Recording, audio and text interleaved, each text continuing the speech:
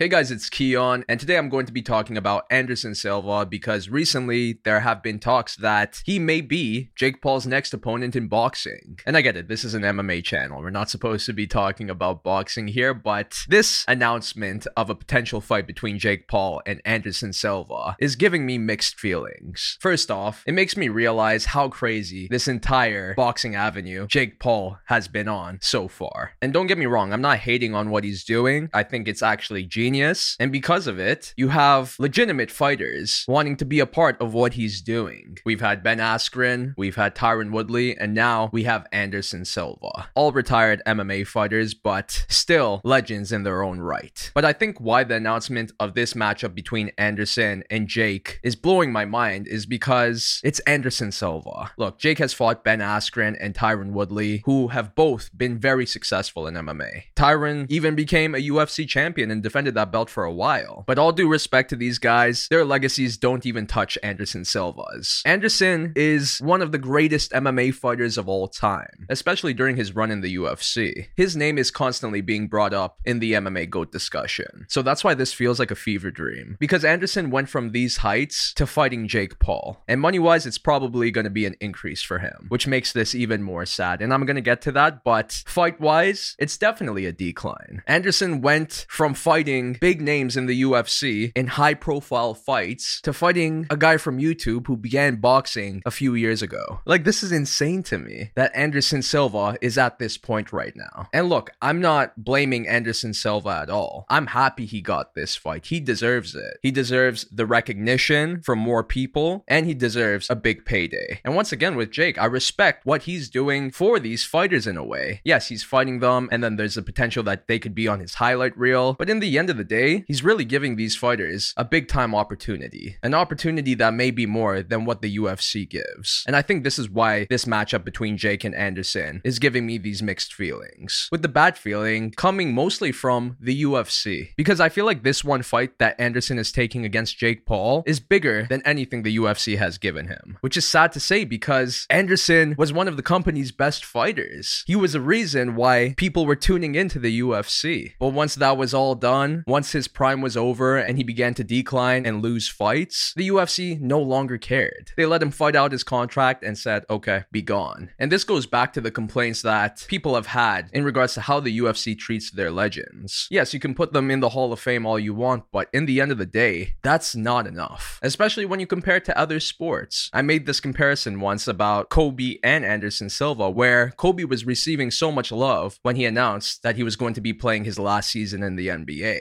He had a storybook ending and love from everyone, and you felt it. But with Anderson Silva, it was just sad. He kept losing fights, his popularity was diminishing, a fighter who was no longer in his prime. But instead of the UFC making this time easier for him, like how the NBA did for Kobe, even though Kobe was injured this entire season, kept playing because he knew there was something to play for. There was love that he was receiving and he wanted to give it back. But Anderson, he wasn't getting that in the UFC, and I don't know what the UFC has to do in order to change this, but they got to do something because right now it feels like Anderson is on an incline again when it comes to his career. And it's sad that it had to come by way of taking a boxing fight against a YouTuber instead of going out as a legend in the UFC, especially for a fighter of his caliber. That's why this entire fight makes me sad. Not because it was made, not because Jake Paul is taking it or Anderson Silva is taking it, but because of the UFC. They don't treat their fighters right. And look, Jake Paul has been talking about this so much, saying that he even feels like he's treating these fighters better. He's giving them better opportunities compared to the opportunities they got in the UFC. Are we really going to have a young kid treat these MMA legends better than $1 billion MMA promotion? Like, that's what I can't get out of my mind with all of this. And yes, like I said, this was the same case for when Jake fought Ben Askren and Tyron Woodley, but this fight with Anderson is next level when it pertains to how the UFC treats its aging UFC fighters and how Jake Paul treats them. So if anything, this is just embarrassing for the UFC. And it just adds on top of the mountain of issues that they've been having in regards to how they treat their fighters. All because of one YouTuber who decided that he wanted to become a boxer. But yeah, like I said, I'm not totally opposed to this fight. I have mixed feelings about it. And the positive I could say is that I'm genuinely intrigued intrigued in this matchup.